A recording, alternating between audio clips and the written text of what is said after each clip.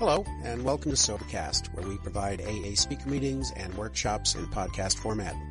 We're an ad-free podcast, and if you enjoy listening, please help us be self-supporting by visiting Sobercast.com, look for the donate link, and drop $1 or $2 into our virtual basket. We hope you enjoyed the podcast. Have a great day. My name's Bob. I am alcoholic. Good to be here. It's good to be at what I would think of as a fundamentalist AA weekend. In a day and age where we are beset by a lot of weirdness, this is a good AA weekend. I think it's amusing to me that I'm asked to talk on something that I was kind of opposed to when I got here, the 12 traditions. I was like that guy in the Treasure of Sierra Madre. Traditions, we don't need no stinking traditions. You know, I had that kind of attitude when I got to Alcoholics Anonymous. And something happened to me, and I fell in love with AA. First through some of the people, and then the group, and then just Alcoholics Anonymous itself. And as I did that and moved my caring from me out into you, the tradition started to become very important to me. And what I'm going to try to talk about tonight is not just a nuts and bolts academic talk about the traditions, but my personal experience with them, my failures. I've seen a lot of breaches of the traditions, and never by bad intention people.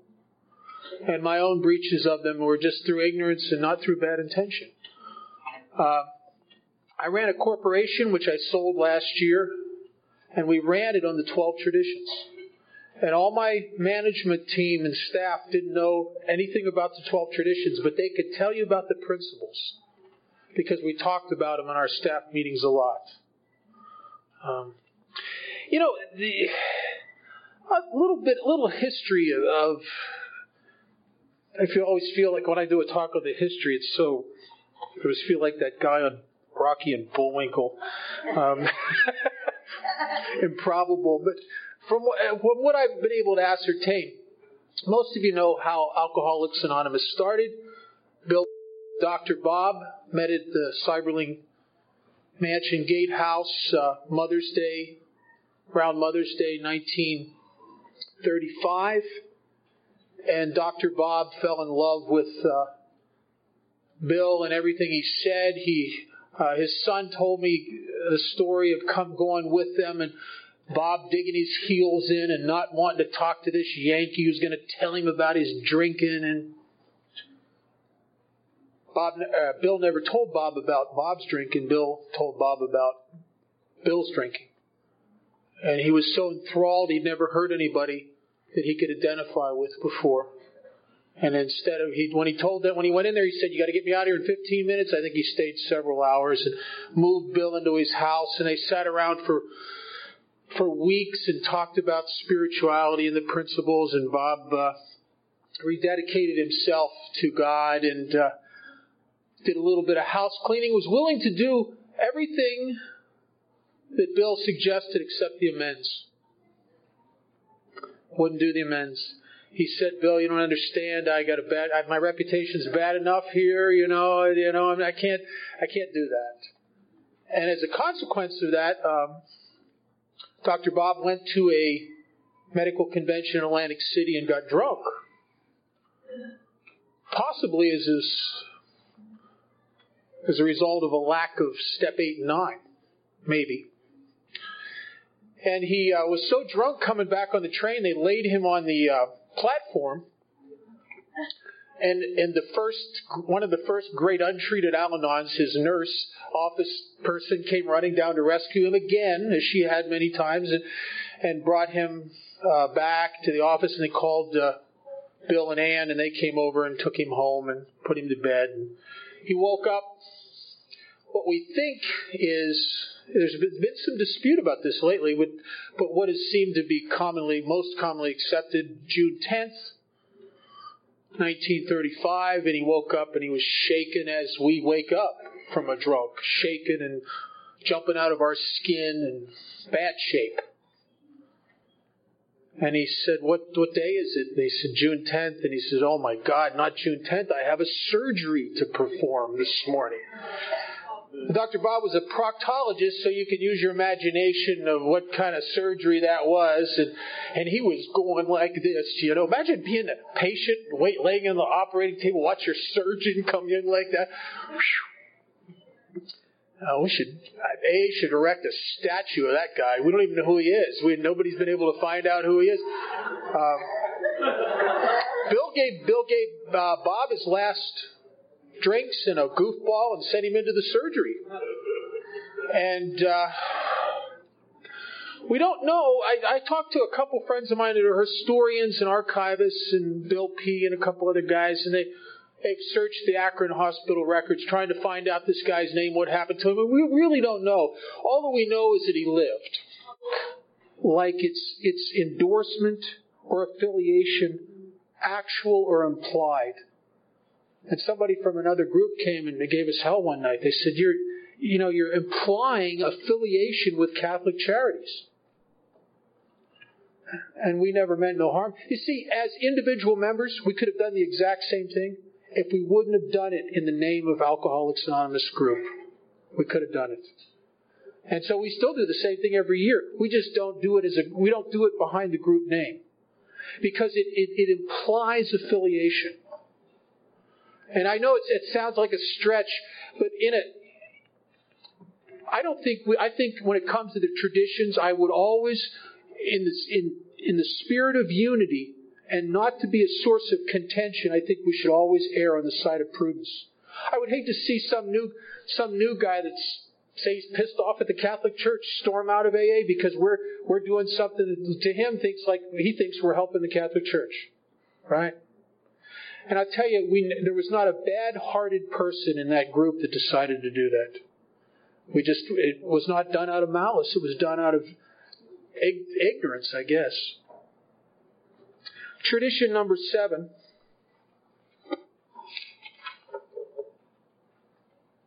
Every AA group ought to be fully self-supporting, declining outside contributions.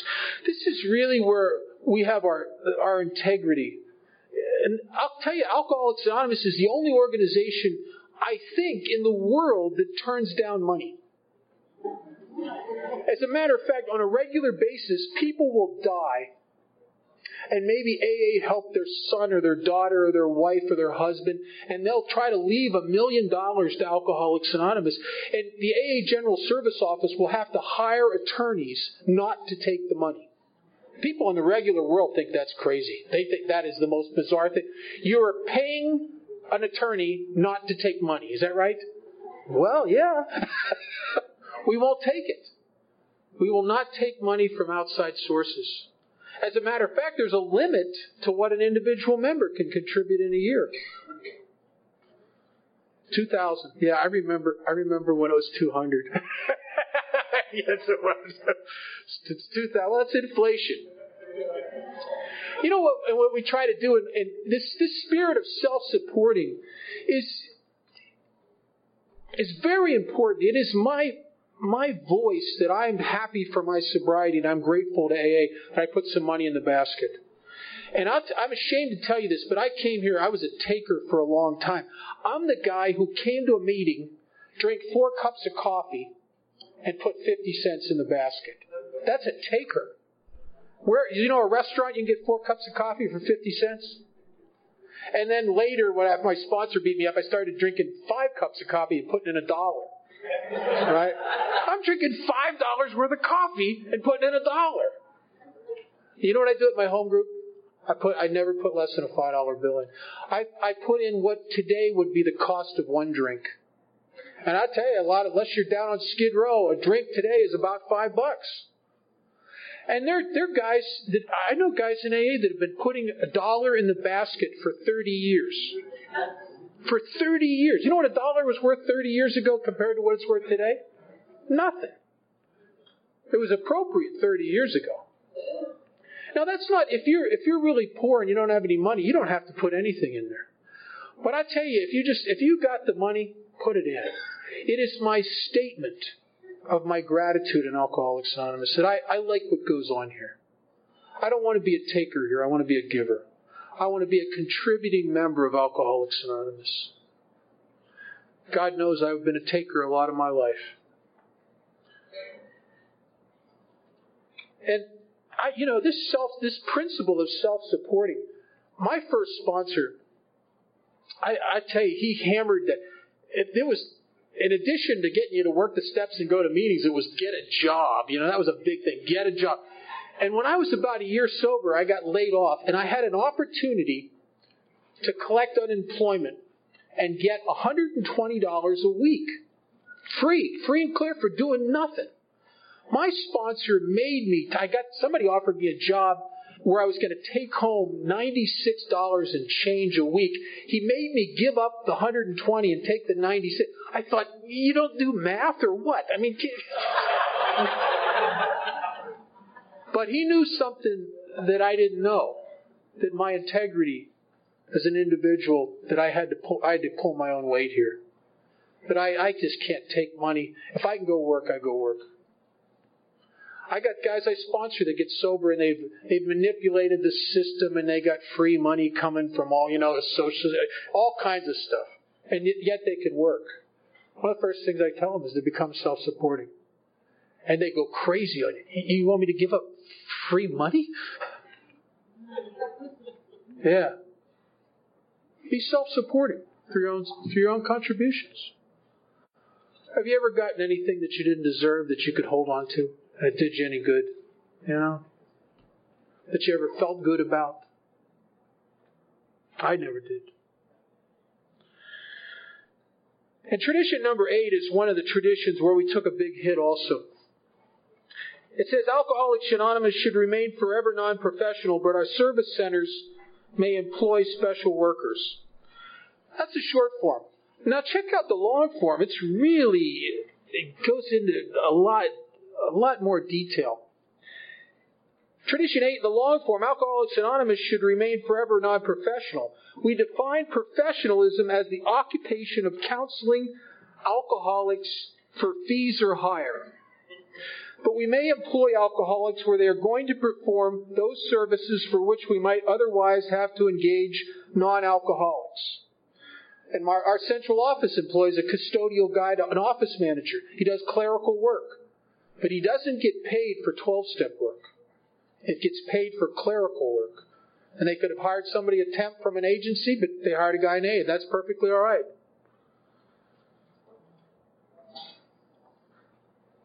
Such special services may be well recompensed, but our usual AA 12-step work is never to be paid for.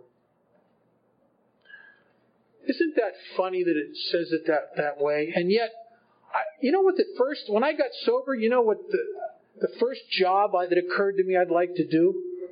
But I understand they're wanting to find out. We'd like to know. I mean, did the guy whistle when he walked or what? I mean, we don't know. We know he lived. And Bob got out of that surgery in the morning and disappeared for the whole day. And Bill and Ann were afraid he drank again, as I would be. If I'd given a guy a couple beers in the morning with what I know about the phenomenon of craving, it would be easy to think that the guy's on a run. But he wasn't on a run. He got out of that surgery and spent the rest of that morning and all that afternoon, early evening, searching out everybody he ever owed amends to. And he never drank again. And Alcoholics Anonymous was formed, and it grew very, very slowly. By 1939, they had less than 80 people in 4 years. But a couple things started happening to Alcoholics Anonymous, and one of the things was the publishing of the Big Book. And with that, our membership grew some. And then there was a Liberty magazine article that gave us some more exposure, and we grew some more. And then there was the Cleveland Plain Dealer interview with Raleigh, the baseball player, and that brought a lot of people to the table in the Cleveland group of Alcoholics Anonymous. They were inundated by a lot of people. And then finally, the Jack Alexander article in the Saturday Evening Post, which probably brought more people into AA than any publication. And I think one of the reasons that was so effective is Jack Alexander had a tremendous reputation for being a no-nonsense troubleshooter, a guy that could not be bought off or persuaded. He was a guy that had gone into, investigated this one religion, this one church, and found a lot of corruption in there and a lot of crap going on. He went into the unions in Philadelphia and uncovered the corruption down there. He was a real go in behind the scenes, find out what the real dope is, and tell people about it. And he had that reputation. And when Alcoholics Anonymous started to get a lot of notoriety, he assumed, as I'm sure I probably would if I would have been in his business, there's something going on here. This can't be. They can't be what they say they are. It's nobody's like that. And he went in and investigated us, and I imagine, to his delight and amazement, we were exactly what we said we were. Nobody here was had an axe to grind. Nobody was trying to make money off of this thing. And as a result of that, Alcoholics Anonymous just was overwhelmed with requests for help. I knew a gal named Sybil, who was one of the first women to ever get sober on the West Coast. And if you've ever heard her talk, she came to Alcoholics Anonymous and she wasn't even done, right around that time, and she wasn't even done shaking yet. And the Los Angeles group had so many requests for help from women that she's still vibrating, and they're giving her a stack of letters and sending her out on 12-step calls. That we were just overwhelmed. And there was no traditions, and with growing pains come problems. And Alcoholics Anonymous started to incur a lot of problems and a lot of disunity. People were getting resentments and getting drunk. The group in Akron, except for Dr. Bob, that affiliated themselves with the group in Cleveland, and they thought that Bill Wilson and the people in New York were the spawn of Satan, or, they didn't like those people, and the people in New York thought the people in Akron were, too backward, and there was a lot of bickering going on, and there was a guy down in Florida that was charging for membership to Alcoholics Anonymous. There was a woman, I don't have the letter with me, but I have a copy of it, a letter that was dated beginning of December 1941, and it was written from the executive committee of Alcoholics Anonymous of the Los Angeles group, and there was one of the guys on there, I knew him, and a guy's named Al Marino. He signed it, and he was among several signatures on that letter. And the letter was addressed to a gal who came to AA, and her name was Irma Livoni, and Irma was like a lot of the gals in my home group. She liked men. I mean, a lot. And she liked all kinds of men. She was very flirtatious. She didn't care if they were married or single. She didn't care. She just liked men. And so they wrote her this letter, the executive committee, revoking her membership in Alcoholics Anonymous. Which is kind of sad, really. I mean, if the traditions had to come along and stuff like that would have stuck, I'll tell you, I know a lot of people in AA that have been helped by less than virtuous women. Some of the most stellar members of my home group, when it comes to carrying the message into hospitals and institutions, are gals that maybe at some time or other in their life would have been like Irma. And they would have revoked their memberships. And maybe people would have died of alcoholism as a result of them not being there for them. There's all this disunity going on, and Bill is getting inundated by letters from all over the country. People scared. All this bickering and fighting and judgments that are going on. And a guy from North Carolina wrote him a letter saying, this is a lot like what happened to the Washingtonians. And Bill didn't even know about the Washingtonians, founder of Alcoholics Anonymous, but he was very astute, and he did some research, and he found out that in the 1800s, a couple drunkards had met in a bar in Baltimore. And these were bottom of the barrel guys. These were guys that had tried many temperance pledges. They'd been to the churches and doctors, and they'd done everything. They swore and promised to their families they would never drink that stuff, and they kept drinking again, and they didn't know what was wrong with them. And they're sitting in this bar, and they're talking about all the people that have tried to help them. And they said to each other, they don't understand us. And they all said, yeah, they really don't. They're well-meaning people, but they don't really get what drives us, what's wrong with us. And the one guy said, but I think I understand what drives you, because it's the same thing that drives me. And the other guy says, yeah, that's right. And they came up with a novel idea. The novel idea is maybe we can help each other. What all these men of religion and science and medicine can't do for us, what our families who love us dearly can't do for us, maybe we can do for ourselves. And they started this little fellowship of failed drunkards, and they started staying sober. And within just a few years, without telephone, without mass transit, without everything that we have in place and was in place in the 1930s when Alcoholics Anonymous was formed, this couple guys in a bar in Baltimore grew a fellowship called the Washingtonians that within just a few years, just less than a decade, the high estimates were 500,000 people. The low estimates were 100,000 to 200,000. Matter of fact, if you go through a book of Abraham Lincoln's speeches prior to his becoming president, he had an address to a huge convention of Washingtonians as a senator from Illinois. And the Washingtonians, they were incredible. They had big conventions around the country, and they had speakers. But something started happening to them. They started bickering among themselves. And they started, this group, they don't... No, that group over there, they don't really say it right. And, we're the ones that say it right. And, they all, you ever hear that stuff, right?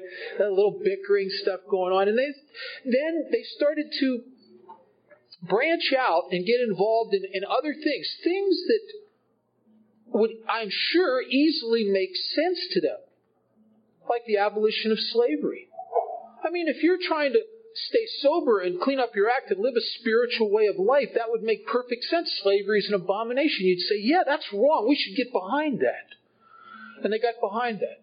They got behind the temperance movement and aligned themselves with the temperance movement because to them it made sense. Alcohol almost killed us. We should stop alcohol, the production and sale of it. We'll back that. They got involved in that. They got involved with trying to help laudanum addicts. And laudanum addiction was a pretty prevalent thing back in the 1800s. It was a patent medicine that you could buy over the counter that had a tremendous concentration of opium in it. And they got behind that. They got behind the War of Mexico and a whole bunch of other stuff. And within less than a decade, they grew to great ranks and then ceased to exist. And as far as we know, most of the alcoholics who had a shot, who had been sober for a couple years in the Washingtonians, ended up dying of alcoholism when the Washingtonians dissolved. And Bill Wilson is reading about that, and he's going, my God, this is exactly what's happening to us. And Bill became afraid, as I would become afraid. What would happen to us if AA didn't exist? What would have happened to me in 1978 as I came to the last time and right before coming into AA, if I stood on a bridge and tried to take my own life? What would have happened to me if there wasn't any AA? I'd have been dead. I'm telling you. And that's not dramatic podium talk. I would have been dead. I would have never made 1980. And what would happen to my children's children's children's children if they develop alcoholism? And they find themselves in the trap they can't spring, a seeming inability to stay away from the thing that's killing you. And once you start doing it, you can't control it, and it always destroys you. So I've come over the years to value the traditions. I know that without the steps of Alcoholics Anonymous and the process that's outlined in the big book, I will die of alcoholism. But without the traditions, we will all die of alcoholism. And I love AA. I'm going to talk a little bit about, I'm going to go through the traditions, and I'm going to talk a little bit about the long form and the short form. And how the way they evolved, Bill, as a result of this Washingtonian deal and everything, he wrote the long form, it wasn't called the long form because there wasn't a short form to compare it to. It was just as a matter of fact, I have a copy of an old copy at home where they weren't even called the traditions, they were called the tenets to ensure AA's future. And he wrote them in the long form, is what we call the long form. He tried to present them to the groups, tried to get the Fellowship of Alcoholics Anonymous to adopt them, and we would have nothing to do with it. And my home group reads the long form once a month. And if you've ever been in a meeting where they read the long form, they're long. I mean, they're really, really long. I mean, it takes 10 minutes. And, alcoholics, I know this is hard to believe. We have a tendency to be a little bit self-involved, a little self-centered. And people were pissed because they were going, wait, that's cutting into time. We can be talking about me here. I don't need no rules. I want to talk about me.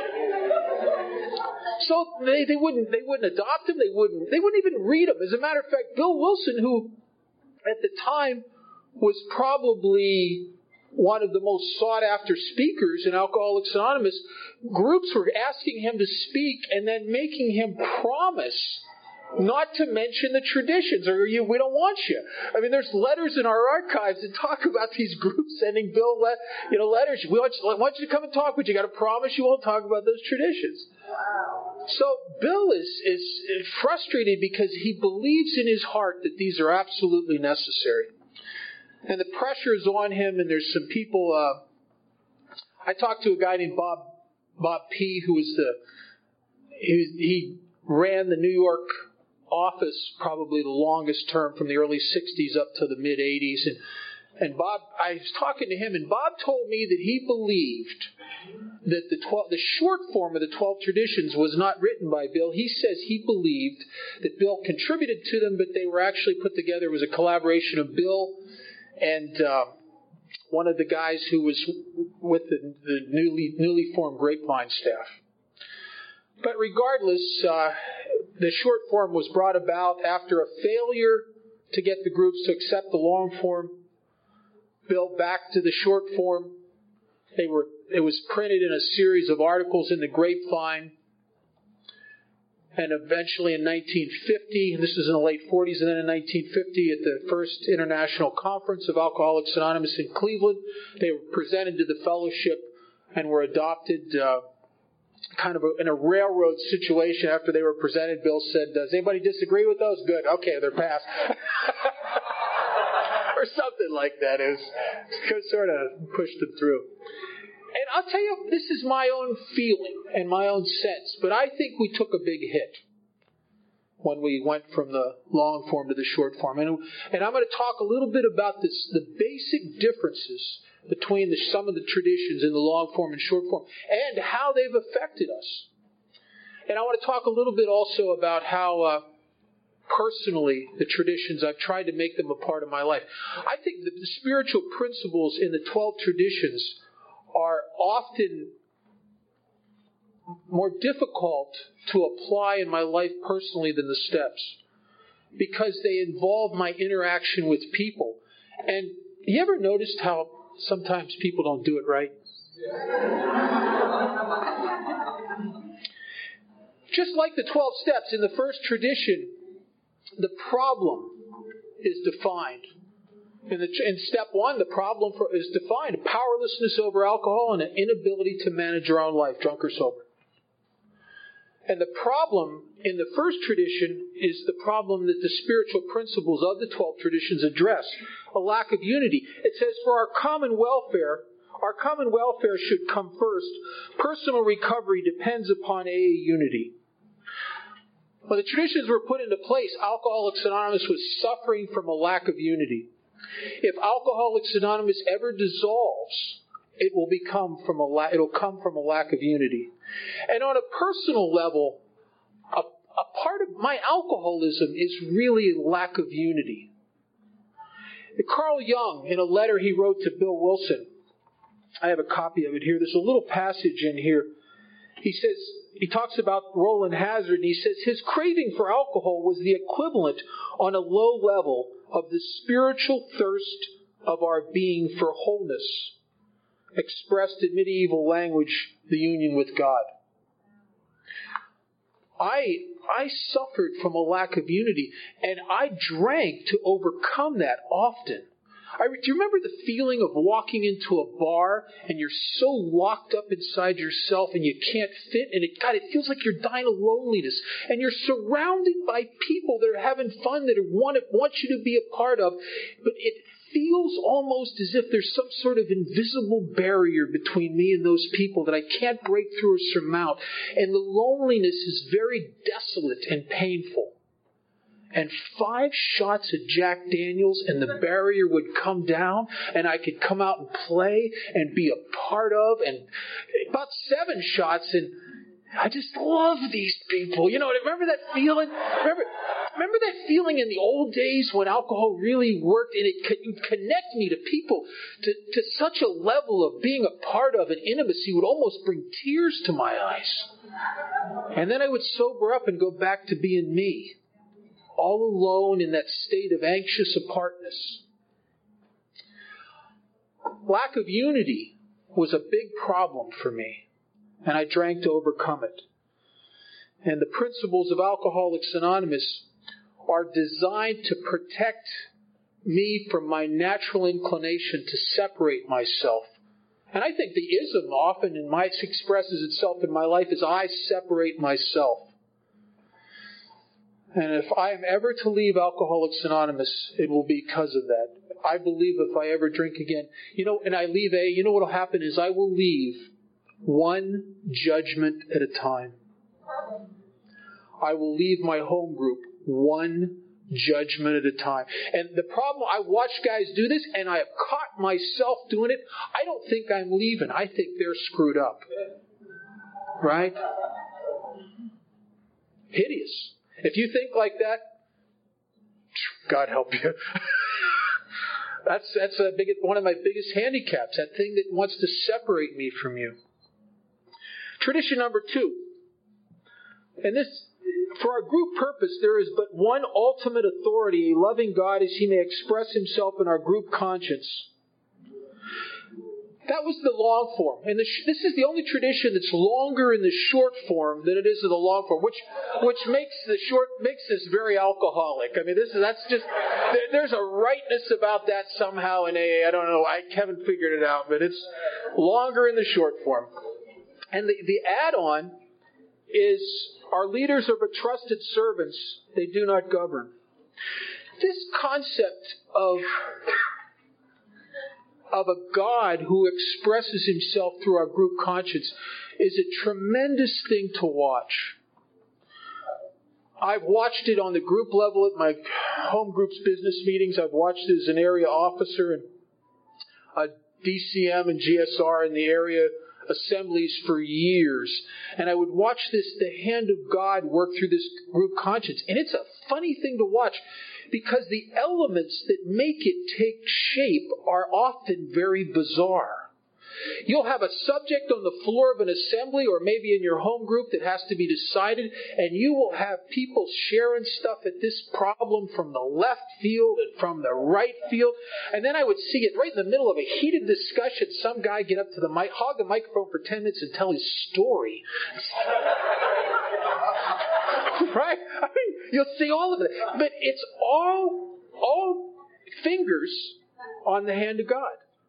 It's all elements in that. And then out of that comes this thing that materializes, which is a group conscience. And the group conscience, if it's an informed group conscience, and it's a group conscience that has been followed the concepts and the traditions and used the minority voice, etc., is almost always right. I've gone to assemblies where my group wanted me to vote a certain way, and I would vote that way, Even though I had to write a decision, I'd vote that way because I believed them. And then the assembly would go a completely other direction, and I knew they were wrong. Wanted to explain it to them. They wouldn't listen. And a year later, I realized they were right. But you had to see the results of the decision to get it. That the hand of God in that decision was right there. It was right there.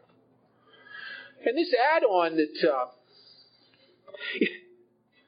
this is, what it talks about is the group. God is our ultimate authority. That makes newcomers crazy. Because new guys come here and they want to talk to who's in charge. Oh, good. Did you get on your knees? No, I want to see who's in charge of A. I want to see the guy in charge. I want to go right to the top. Well, good. Yeah, God. Well, and Alcoholics Anonymous, this thing about our trusted servants, our leaders are but trusted servants, they do not govern. This is a funny fellowship. It's the only place you'll ever see where you come in a big shot and work your way up to servant. Right? As a matter of fact, the highest you can get in Alcoholics Anonymous is a state of self-abandonment and service. If you can get there and stay there, you're in good shape. You're the guy that glows in the meeting. You're the guy you're the guy. And that's what we aspire to. We come in big shots. And there's a spiritual rightness about that I am trying to not govern, not rule, not anything. I'm trying to be a servant here. I'm trying to be helpful. One of my favorite pieces of old literature is Milton's Paradise Lost. And there's a passage in there where Lucifer has cast himself out of heaven through his own self-will, and he shakes his fist at God and the angels in heaven. He says, I would rather reign in hell than serve in heaven. And you know something what's always been true for me? When I'm reigning, it feels like hell. And when I'm serving, it feels like heaven. I don't know what it is about me when I'm trying to run my life, and I have done that on many occasions sober, that it doesn't feel good to me. I'm in conflict. I'm arguing with life itself. And when I give up and just try to be helpful, and who can I help? I tell you, I never feel better than when I'm doing that. When I'm down on Skid Row at the detox, or when I'm packing chairs for my home group, or giving some new guy a ride, without any ulterior motive.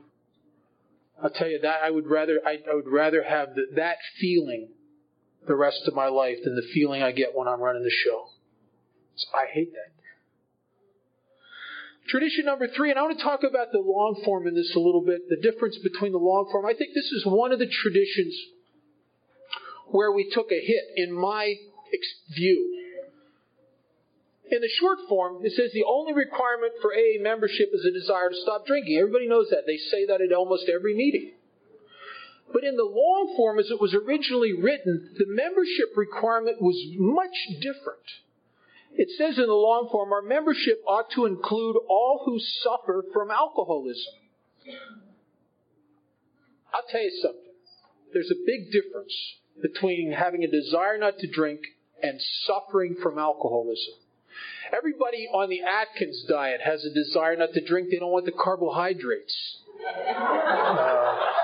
Everybody that goes out one night with a bunch of friends and gets a little out of line and gets a DUI and is sent to a judge gets a desire not to drink. It doesn't mean that they have alcoholism. On page 20 and 21 of the big book, it talks about 3 different types of drinkers. It talks about the moderate drinker, the guy who can take it or leave it alone. Very few of them ever get here. Occasionally, an overly obsessed, interested Al-Anon that's really a moderate drinker will slip into AA for a while. But it's usually very few moderate drinkers get here. But then it talks about 2 other types of drinkers. A hard problem drinker. The book says a hard drinker. And this guy, by description, and I have known and drank with people like this, looks like an alcoholic. A doctor talking to this guy would diagnose him as alcoholic. It says he drinks habitually. It says he may have the habit badly enough to gradually impair him mentally and physically. It says he may die a few years before his time. This is bad stuff. Habitual drinker who's screwing himself up mentally and physically and shortening his life as a result of his alcohol abuse. If you were to look at alcoholism and say to yourself, well, maybe like some diseases, maybe there's chronic alcoholism and acute alcoholism, this guy would be the acute alcoholic. Just like pneumonia. Pneumonia is an acute condition. It could kill you, but once you got the antibiotics and you knock the pneumonia out, you no longer have pneumonia and you don't have to do any kind of maintenance or nothing. And then there's chronic illnesses like diabetes and some heart disease that you have to do stuff the rest of your life in order to live with that. So this hard problem drinker is almost like acute alcoholism. His problem really quits when the bottle ends, because it says that this guy, if a sufficiently strong reason, ill health, warning from a doctor, falling in love, he has the ability to put the plug in the jug. He may need a little social support. So AA to the problem drinkers like the sober elks. It's kind of replaces the social void, that you used to get going to the bars. But when he stops drinking, he does not suffer from alcoholism. He does not go experience everything it talks about in the big book. He does not become restless, irritable, and discontent. He's not the guy it talks about on page 52 where a problem with personal relationships, prey to misery and depression, a feeling of uselessness, full of fear. He's none of that. He's just a guy who used to have a drinking problem. The Nancy Reagan Just Say No program of recovery works for that guy. But it doesn't work for the next type of alcoholic it talks about on page 21. The real alcoholic. See, I'm the guy that by definition, I can't. There is no sufficient substitute. I'm the guy who, when facing 2 years in a state penitentiary and all I had to do was not drink, I couldn't do it. I'm the guy that no matter what's at stake, there is no sufficient reason for me. The strongest reason on earth to not drink just makes it a little bit longer before I drink again, that's all. It just makes the fuse a little longer. But an alcoholic of my type with chronic alcoholism, it's not a matter of will I drink, it's a matter of when. With untreated alcoholism, it's a matter of when. 10 years? 5 years? 3 years? I don't know. Without the steps of Alcoholics Anonymous and God's grace, it's an inevitability for a guy like me. Because I got the thirst. I got the thirst in my spirit. So what has happened as a result of adopting, we as a fellowship now have adopted the long form. I've walked away from the long form and adopted the short form. And it is what it is, but I'll tell you, it has opened the doors to Alcoholics Anonymous for a lot of our membership to be problem hard drinkers that don't have to work the steps. I know a lot of guys sober 20 years have with the benefit of step none. And they stay sober on two things: putting the plug in the jug, attending a meeting once a week to remind themselves that they shouldn't drink. They don't suffer from alcoholism. They do not have the spiritual malady of alcoholism that I suffer from when I quit drinking. I'm an everyday member of Alcoholics Anonymous because I suffer from the disease of alcoholism. Without certain things in place in my life, I start to get sick. And often, when I start to get sick, I don't know that I'm getting sick. What it looks like is that you are, and I better tell you about it.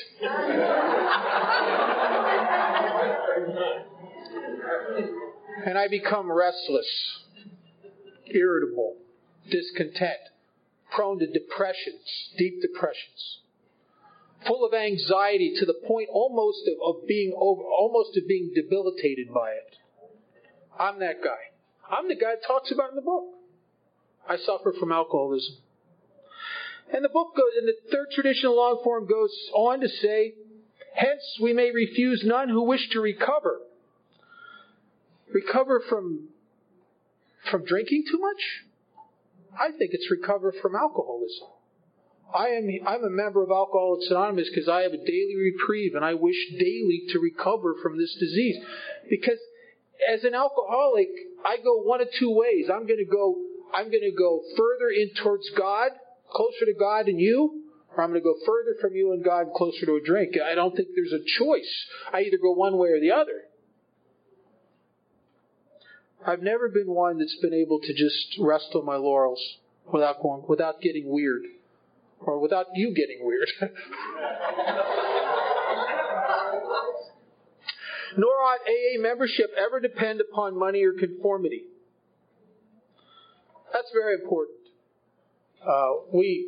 You are welcome here no matter what.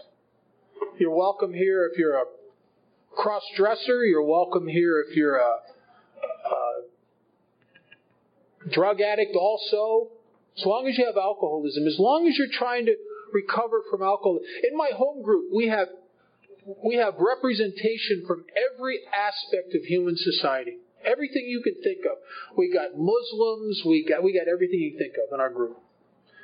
Heterosexuals, bisexuals, trisexuals, quattrosexuals. I don't know what that is, but the guy told me he said he would do anything at any time with anyone for a quarter. I don't... And you don't have to shape up to be a member of Alcoholics Anonymous. You don't have to be like the other guys. You be who you play whatever hand you're dealt. You bring it to the table here. We refuse none who want to recover. Any 2 or 3 alcoholics gathered together for sobriety may call themselves an AA group, provided that as a group they have no other affiliation.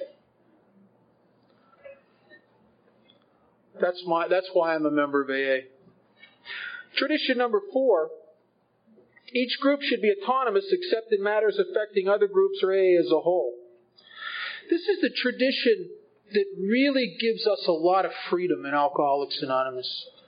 Freedom to conduct our own affairs as a group. That any time a bunch of us get together and form an AA group, as long as we form for the purpose of recovery from alcoholism, we can go about that just about any way. As long as we don't imply or endorsement or affiliation to anything else. And in the long form, it gets into a little more detail. It says, with respect to its own affairs, each AA group should be responsible to no other authority than its own conscience. But when its plans concern the welfare of neighboring groups also, those groups ought to be consulted, and no group, regional committee, or individual should ever take any action that might greatly affect AA as a whole without conferring with the trustees of the General Service Board.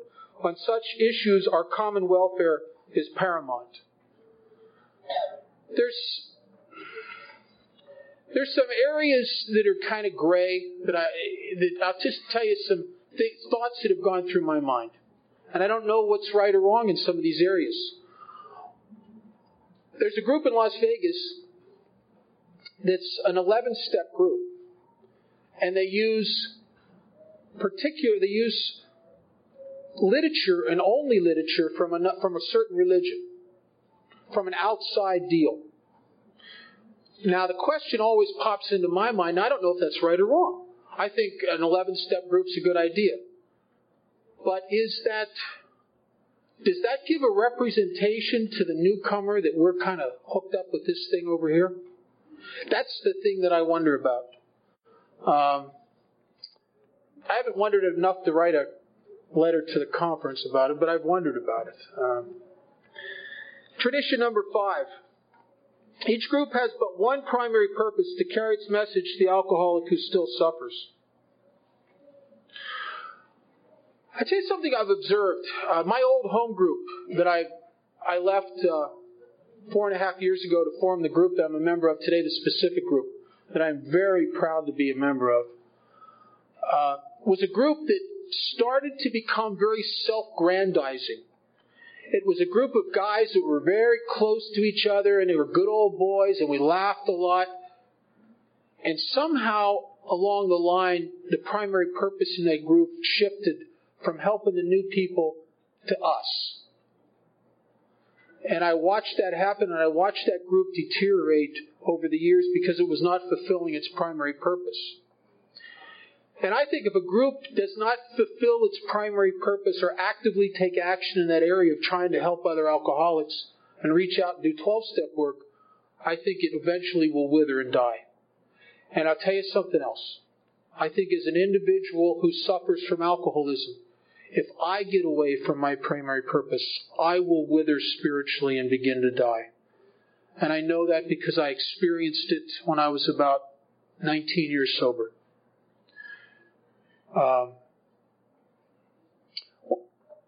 When I was about 19 years sober, I sunk into a deep depression. The kind of depression where I didn't want to go out of the house. I had to make myself go to meetings and make myself go into my office.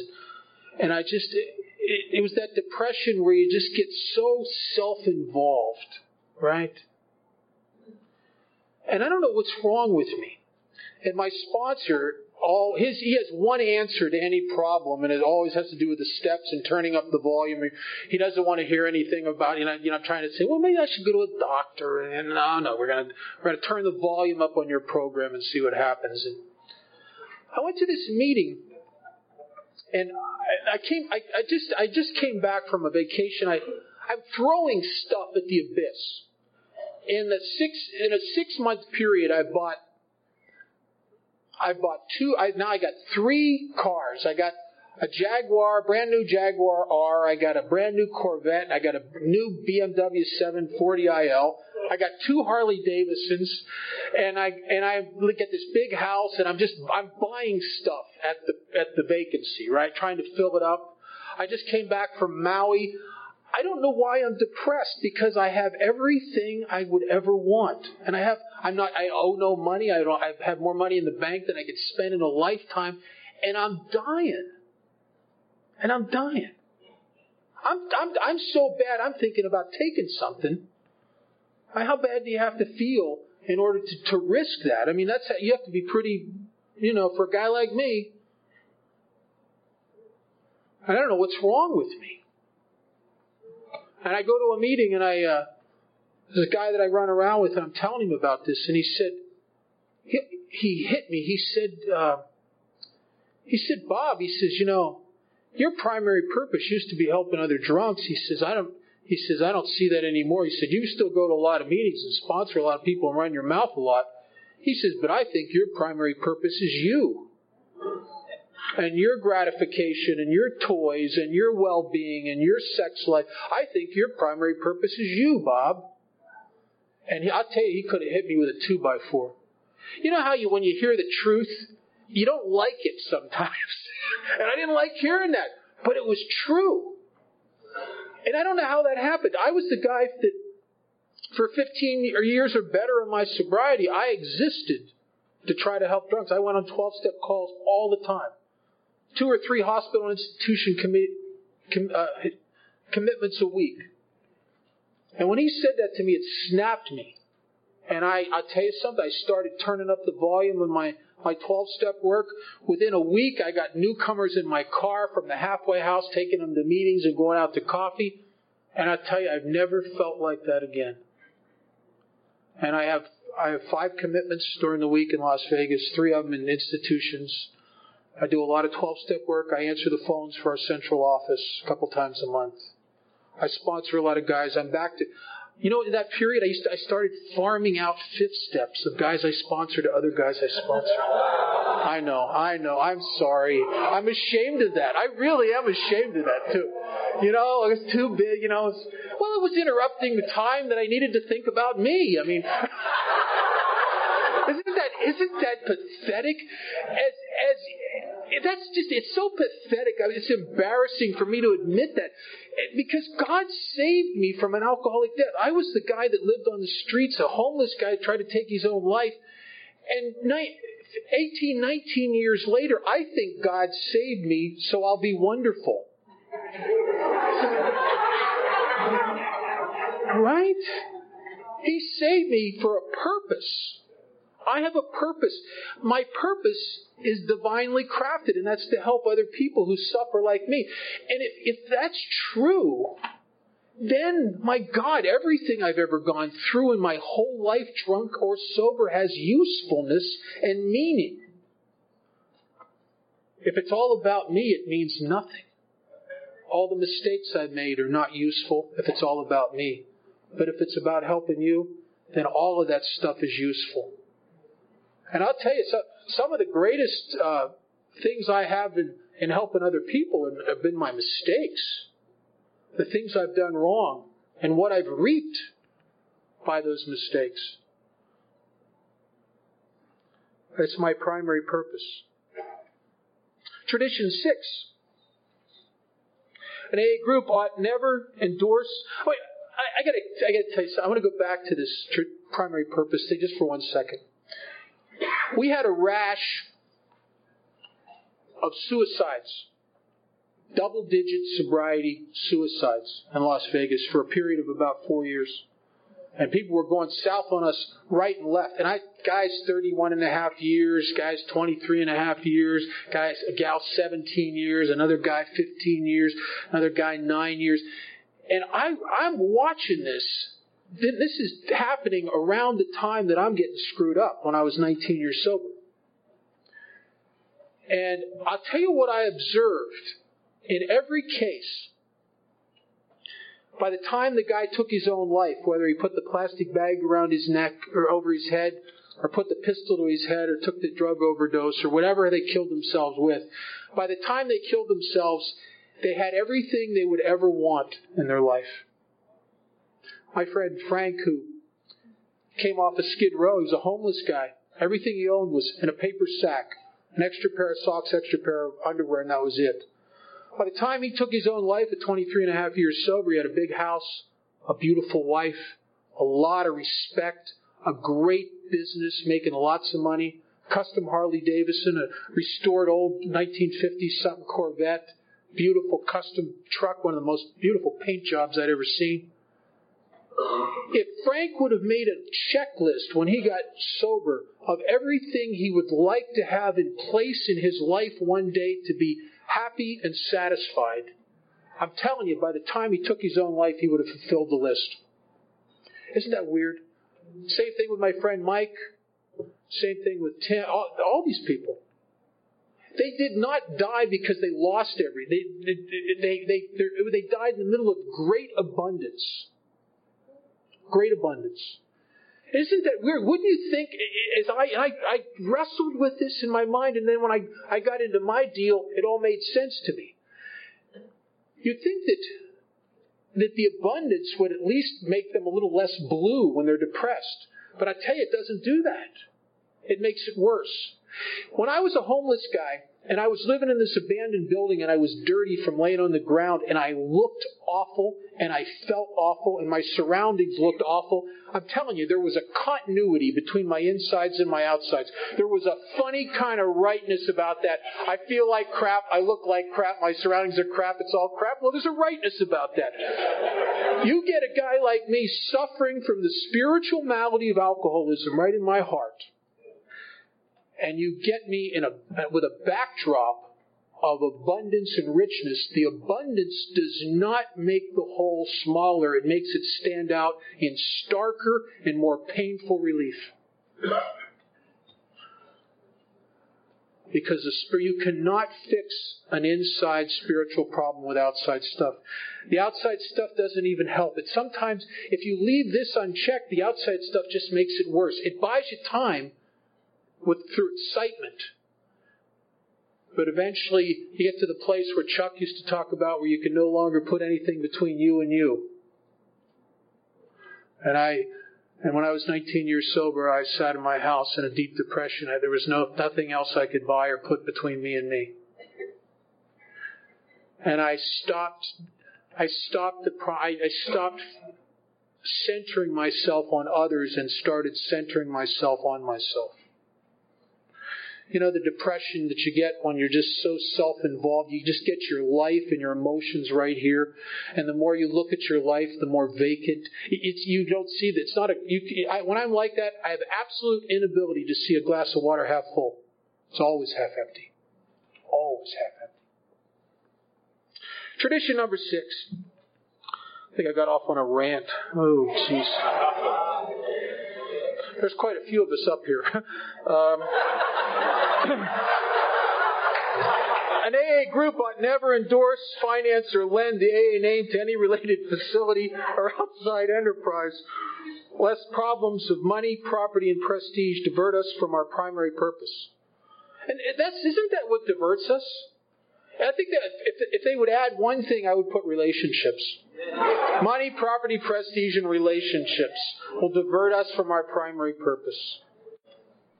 And those are all the things that give a guy, if lack of power is really my dilemma, all those things are the things that so easily can give me an illusion of power and validation that to shore up my life.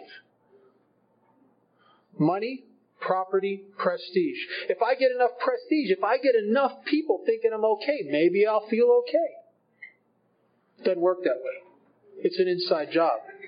If I get enough money, maybe I won't be insecure. You know how much money I need? Just enough so I don't have to trust God. You know how much that is? $5 more than you'll ever have. I'm telling you. You never get there. You never get there. Money, property, prestige divert us from our primary purpose. In the long form, it uses a different word. It says problems of money, property, and authority may easily divert us from our primary spiritual aim. We think, therefore, that any considerable property of genuine use to AA should be separately incorporated and managed, thus dividing the material from the spiritual. An AA group as such should never go into business. My home group, and I was one of the idiots that thought it was a good idea we started to raise money for an event we wanted to put on. We were doing raffles, and and one of the guys went out into the community, knew some friends who were in business, and got them to donate stuff that we would, raffle off, and oh my God, and we didn't know any better. But all it takes is one little minority voice, that says, what the hell are you doing? And we all had to take our own inventory and realize, we shouldn't be taking outside contributions. Now, that's not self-supporting. And going into business to make money, that's a bad deal for an AA group. Secondary aids to AA, such as clubs or hospitals which require much property or administration, ought to be incorporated and so set apart that if necessary they can be freely discarded by the groups. Hence, such facilities ought not to use the AA name. Their management should be the sole responsibility of those people who financially support them. For clubs, AA managers are usually preferred. In the community I live in Las Vegas, we are very club heavy. We have probably 15 or more clubs. And some of those clubs are nonprofit with a board of directors, and some of them have been started by guys that had a little money when they were new and they thought they could support themselves. They put pinball machines, and it's for profit. And what often happens in my community is new people will go to their first meeting at one of those clubs, and they think that that's AA. They never go anywhere else because they get a little comfort zone going on at that particular club. There was a club in Las Vegas called the Kiss Club, and there were people who went solely there. They thought that was Alcoholics Anonymous. They thought by paying dues at that club they were supporting AA. And when that club, it was a for-profit club run by a guy who supported himself and his gambling habit through that club, when it closed, there were some people at that club that to them, Alcoholics Anonymous ceased to exist. Because they never differentiated they never could see past the building to what the heart of an AA group is. It's a spirit that happens when we come together. And if you don't think that, walk into your home group when no one's there and look at the room. It ain't there. It only happens when we come together. And the group has nothing to do with a building, a club, a facility. It is the joint heart of its members. Very, very important. I was one of the guys that I thought AA was... I thought they were the same thing, the clubs in AA, for when I first got sober. But hospitals, as well as other places of recuperation, ought to be well outside AA and medically supervised. While an AA group may cooperate with anyone, such cooperation ought never go so far as affiliation or endorsement, actual or implied. An AA group can bind itself to no one. I'll tell you a mistake that we made in my home group, and we made it with good intentions. We did a thing for years at Christmas time where a bunch of us would get together and we'd either go out and, do stuff for the homeless or we'd, stuff like that. And one year, one of our members came up with a list of families with lots of children that were down and out, and just, matter of fact, they would be homeless except this one organization, Catholic Charities, had provided them with a place to live for a short period of time to get them through the holidays. And they came up with this list from Catholic Charities of these families and everything that they needed. We went out, we got them turkeys and toys, we got Barbie dolls for the little girl, everything that was on the list. And we made that part of our group, and we would announce it from the podium as a group announcement that we're going to be all doing this, and we're passing an extra basket, etc. And we didn't do that with malice. We did it out of ignorance. We never once stepped away from the situation and asked ourselves, does this look... Isn't that funny that it says it that way? And yet, when I got sober, what the first job that occurred to me I'd like to do? I want to be a paid alcoholism counselor. Because you told me I got to make money and I got to help people. So being self-centered, I connect those dots real quick. Oh, like the counselor, great. And I worked my first year of sobriety as a counselor, and my sponsor was on my back about that all the time. And I wouldn't listen to him. I said, "Oh, it's a great job. I'm helping people." He said, "You're getting paid for it." No, I'm really helping. You're getting paid for it. And what happened to me was hideous. I started, because I did it 10 hours a day when I got off work, I didn't want to do 12-step work. And people would say, "Why don't you go on this 12-step call? Why don't you come over to the hospital?" Oh, I did that all day long. I'm telling you, if you get paid for it, it's not the same thing. And then I became less and less sponsorable because I got some credentials and I became a professional. And you know how, I don't know about you guys, but I got that kind of ego. Don't give me credentials, and I think I know something. You know what I mean? And I started being and then the only time I call my sponsor is to kind of straighten him out, because he didn't see all the nuances of this thing like I could see him very clearly now. And what happened is I'm cutting off both ends. I'm cutting off the flow that should be coming in from the old timers, because I'm a professional, because I'm the know-it-all guy, I'm the I-know guy. And I'm cutting it off the other end where I should be giving my time and giving it away. I was up in the Rocky Mountains years ago, and I saw this lake that was so clean and clear, you could see the rocks on the bottom of the lake. And it was so crystal clear because on the one side of the lake there's a stream with water rushing in, and on the other side of the lake was a stream with water rushing out, and it could never get stagnant. And when I fell into that trap, I'm cutting off both ends.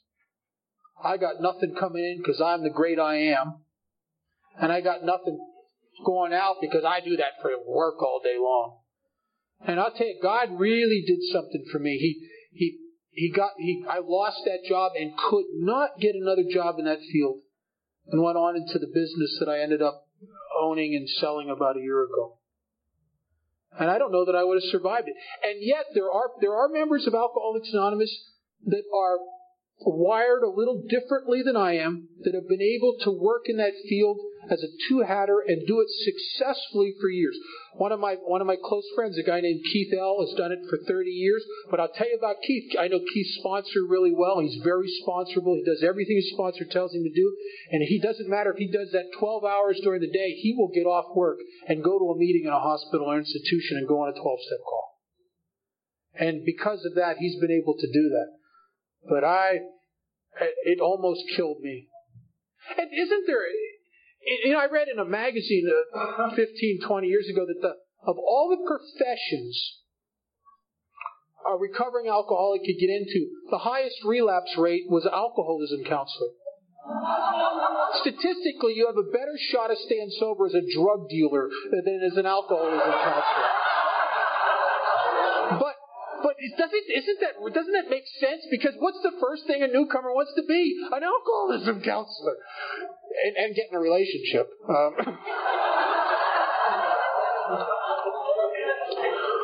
Our usual AA 12-step work is never to be paid for. I think I must never take a taker's position in fulfilling my primary purpose. I think it's a dangerous thing. I'll tell you, there's a thing that has occurred. I don't know if it's up in this area as much, but it's big in Southern California and really big in Nevada. These guys get sober. They're sober about 2 years. They're able to get a loan. They buy some old house, and then they fill it up with new guys with dollar bill signs in their eyes. Going to get rich. And I've seen a couple guys start those houses and they drink again. And I think it's a bad deal for us to take a taker's position towards helping people. I think it's dangerous. I think it should always be coming this way. It should never be coming this way. And isn't it funny that the more you push it this way, you turn around and the more you got? It just happens like that in God's universe. Logically, I'm telling you, it doesn't make any sense, but this is my experience. The more I give, the more I get. That has really been true for me in the realm of the Spirit. Tradition number 9. AA as such ought never be organized. I don't see a lot of danger of us breaking this one.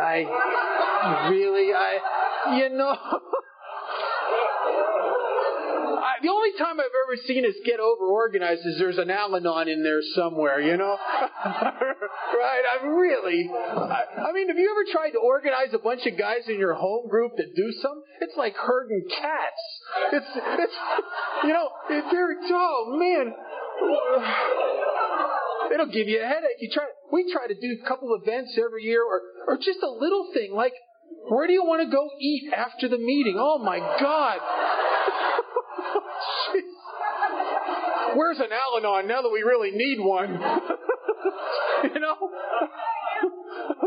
We're good. See, somebody that come in there and just say, "We're going here." Oh man. Really, I don't think we're in danger of that. Tradition number 10. Alcoholics. This is the tradition that I fall the most short on myself. I really wish I could do better with this one. It says Alcoholics Anonymous has no opinion on outside issues. Hence, the AA name ought never be drawn into public controversy. I've learned over the years I do better with it with outside controversy than I used to. I don't know why I'm such an opinionated guy. I'm opinionated about stuff I don't even know anything about. And, I don't know what that's about. It's crazy. I think that's the way I try to run the universe, up in here, figuring it all out and judgments and all that stuff. And there's a detox in Las Vegas that my home group takes 4 meetings a week into. And they're affiliated with a long-term treatment center that has no AA. They have 1 meeting a week, but their real thing is behavior modification. So often at the meetings in the detox, these new guys will come up to me and they'll ask my opinion about going up to this other place. And I used to tell them, and I had to stop because I don't want to. I could hurt Alcoholics Anonymous' relationship with that institution by giving my opinion of something they're affiliated with. I have no right to jeopardize AA doing that. So now I just go, because I have a lot of opinions about what they do, and that I don't see anybody that ever comes out of there and stays sober. So I've learned little tricks to sidestep it without expressing my opinion. A guy said, "What do you think I should go up there?" And I said, "Well, have you tried it? Have you anything else?" And they'll say, "No, it's the only place I have thought of." And I said, "Well, why don't you, instead of just putting all your eggs, why don't you look around a couple places, see what's available?" And I said, It'd be nice if you could go somewhere where you could get to a meeting every day. But I'm not. I don't know. I don't have an opinion on their place. I always get a little twitch in my neck when I say that. Because I do have an opinion on it. I got a strong opinion. Oh.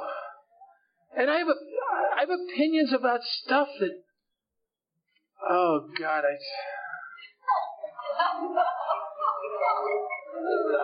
I don't even want to start. Jesus.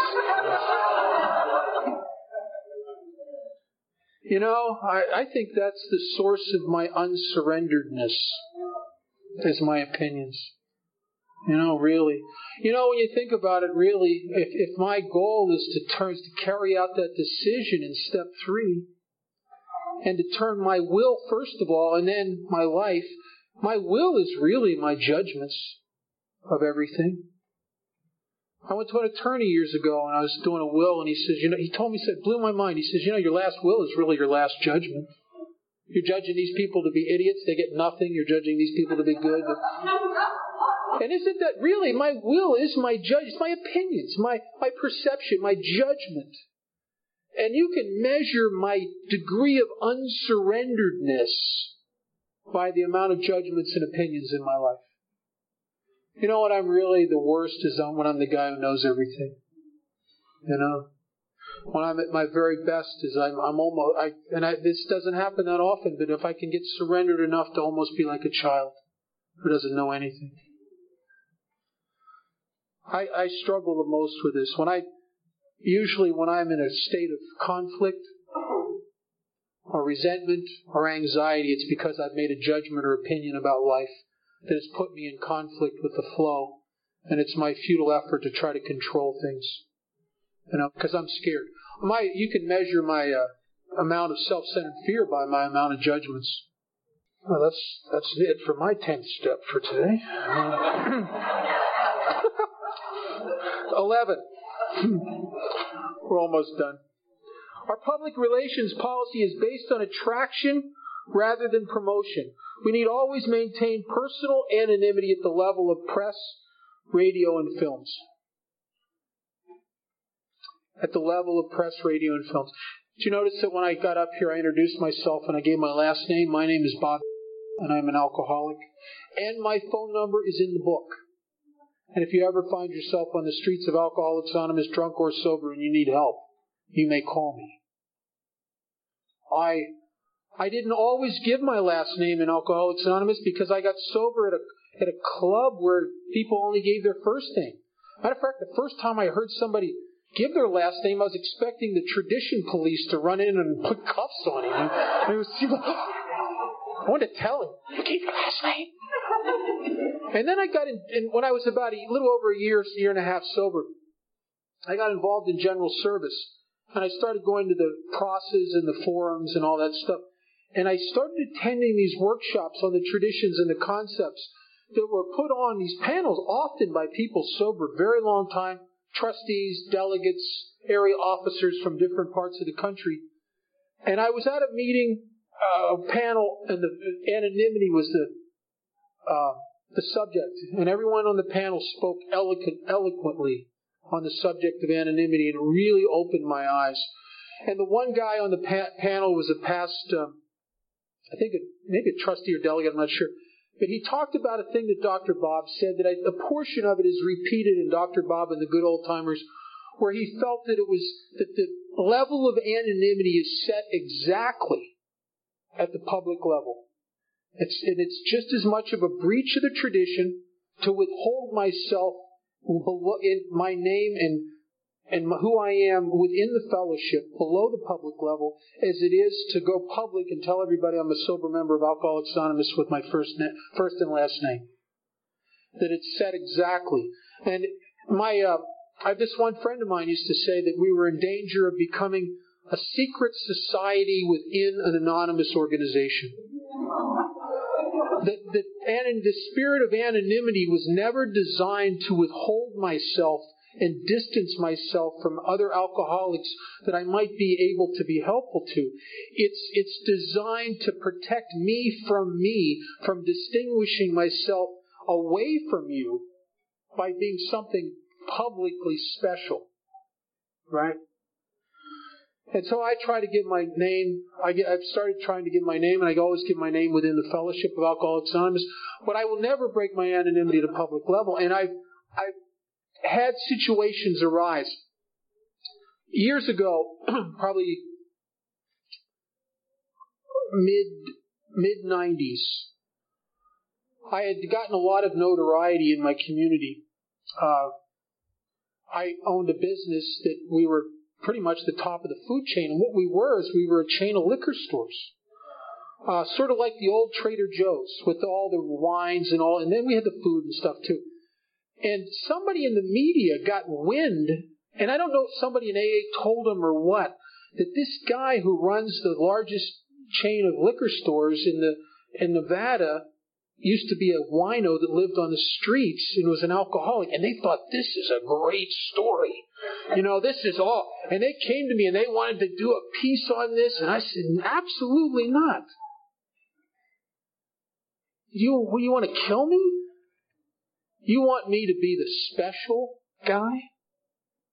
The famous guy? I've watched people movie stars and stuff break their anonymity, and sports stars at the public level. I've never seen any good come from it. You know what it seems like they're almost saying?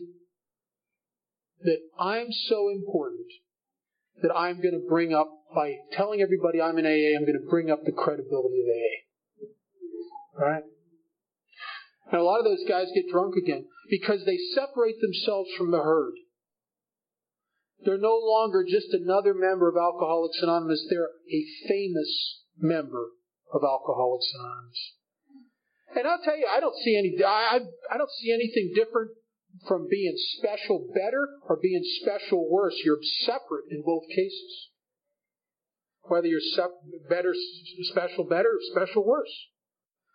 And my life depends upon me being unified to you. I must be part of this.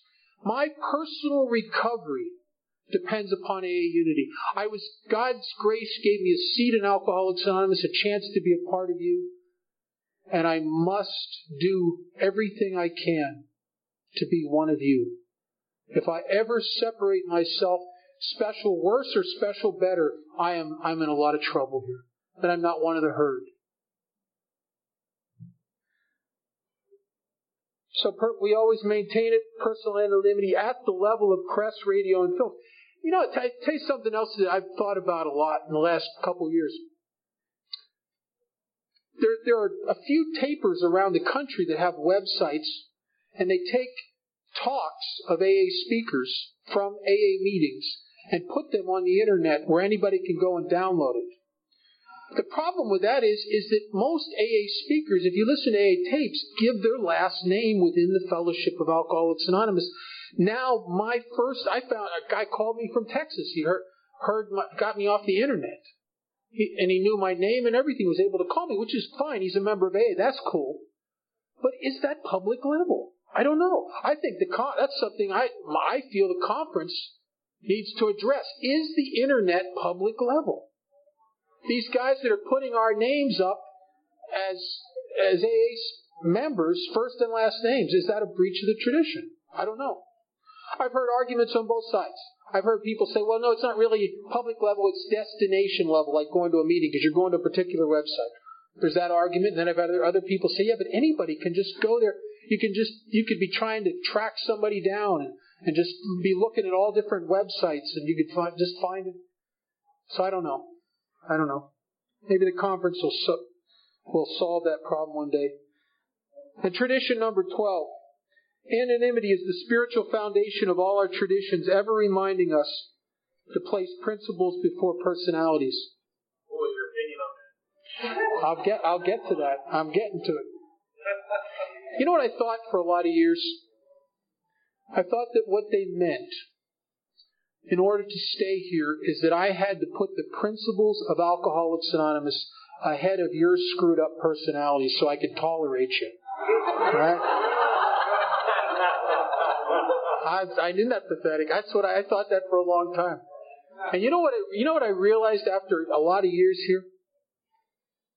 There's only one personality I got to contend with here, and that's me. I am the source of all judgment, separation, and conflict. It is the principles of Alcoholics Anonymous that I must put before my personality. That if I am really to stay here and claim my seat in Alcoholics Anonymous and maintain it, I must come here and lose myself. And come here and be a servant. And come here to be helpful. I think one of the most dangerous things that sometimes we do in Alcoholics Anonymous is to get up to a podium like this. It's a dangerous thing because it separates. I'll tell you something, I don't want to be Speaker Bob. That's a dangerous thing for me. And I have a sponsor who probably does this more than anything, and he keeps me humble. And in order to do this, I must be on Skid Row 3 times a week. I sponsor guys. I hear 5th steps. I answer the phone, and I go on 12-step calls.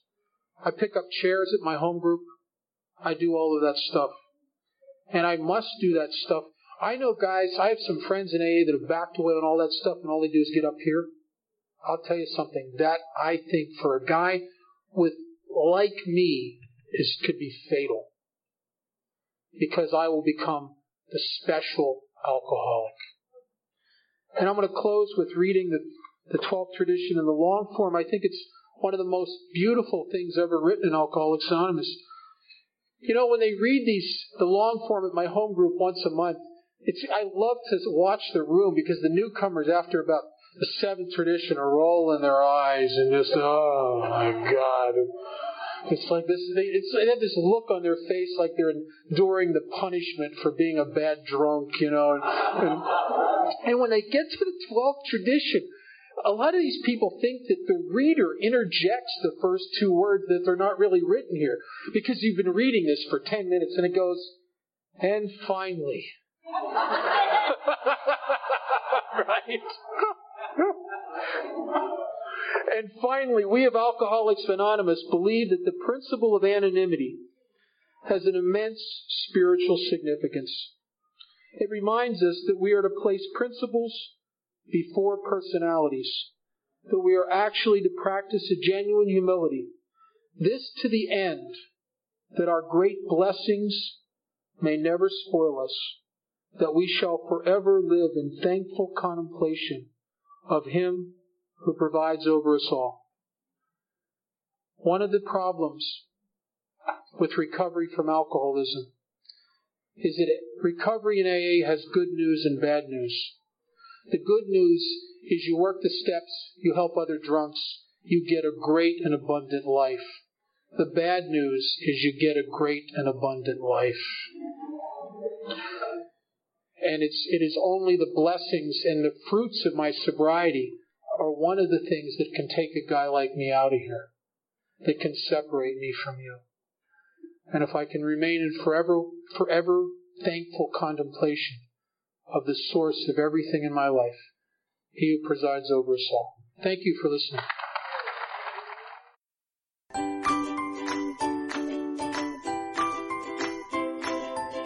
Thanks for listening. I hope you enjoyed the podcast. Sobercast is ad-free, and we'd like your help in order to keep it that way. So if you'd like to help us be self-supporting by pledging $1 or $2 a month, visit Sobercast.com and look for the donate links. Thank you very much.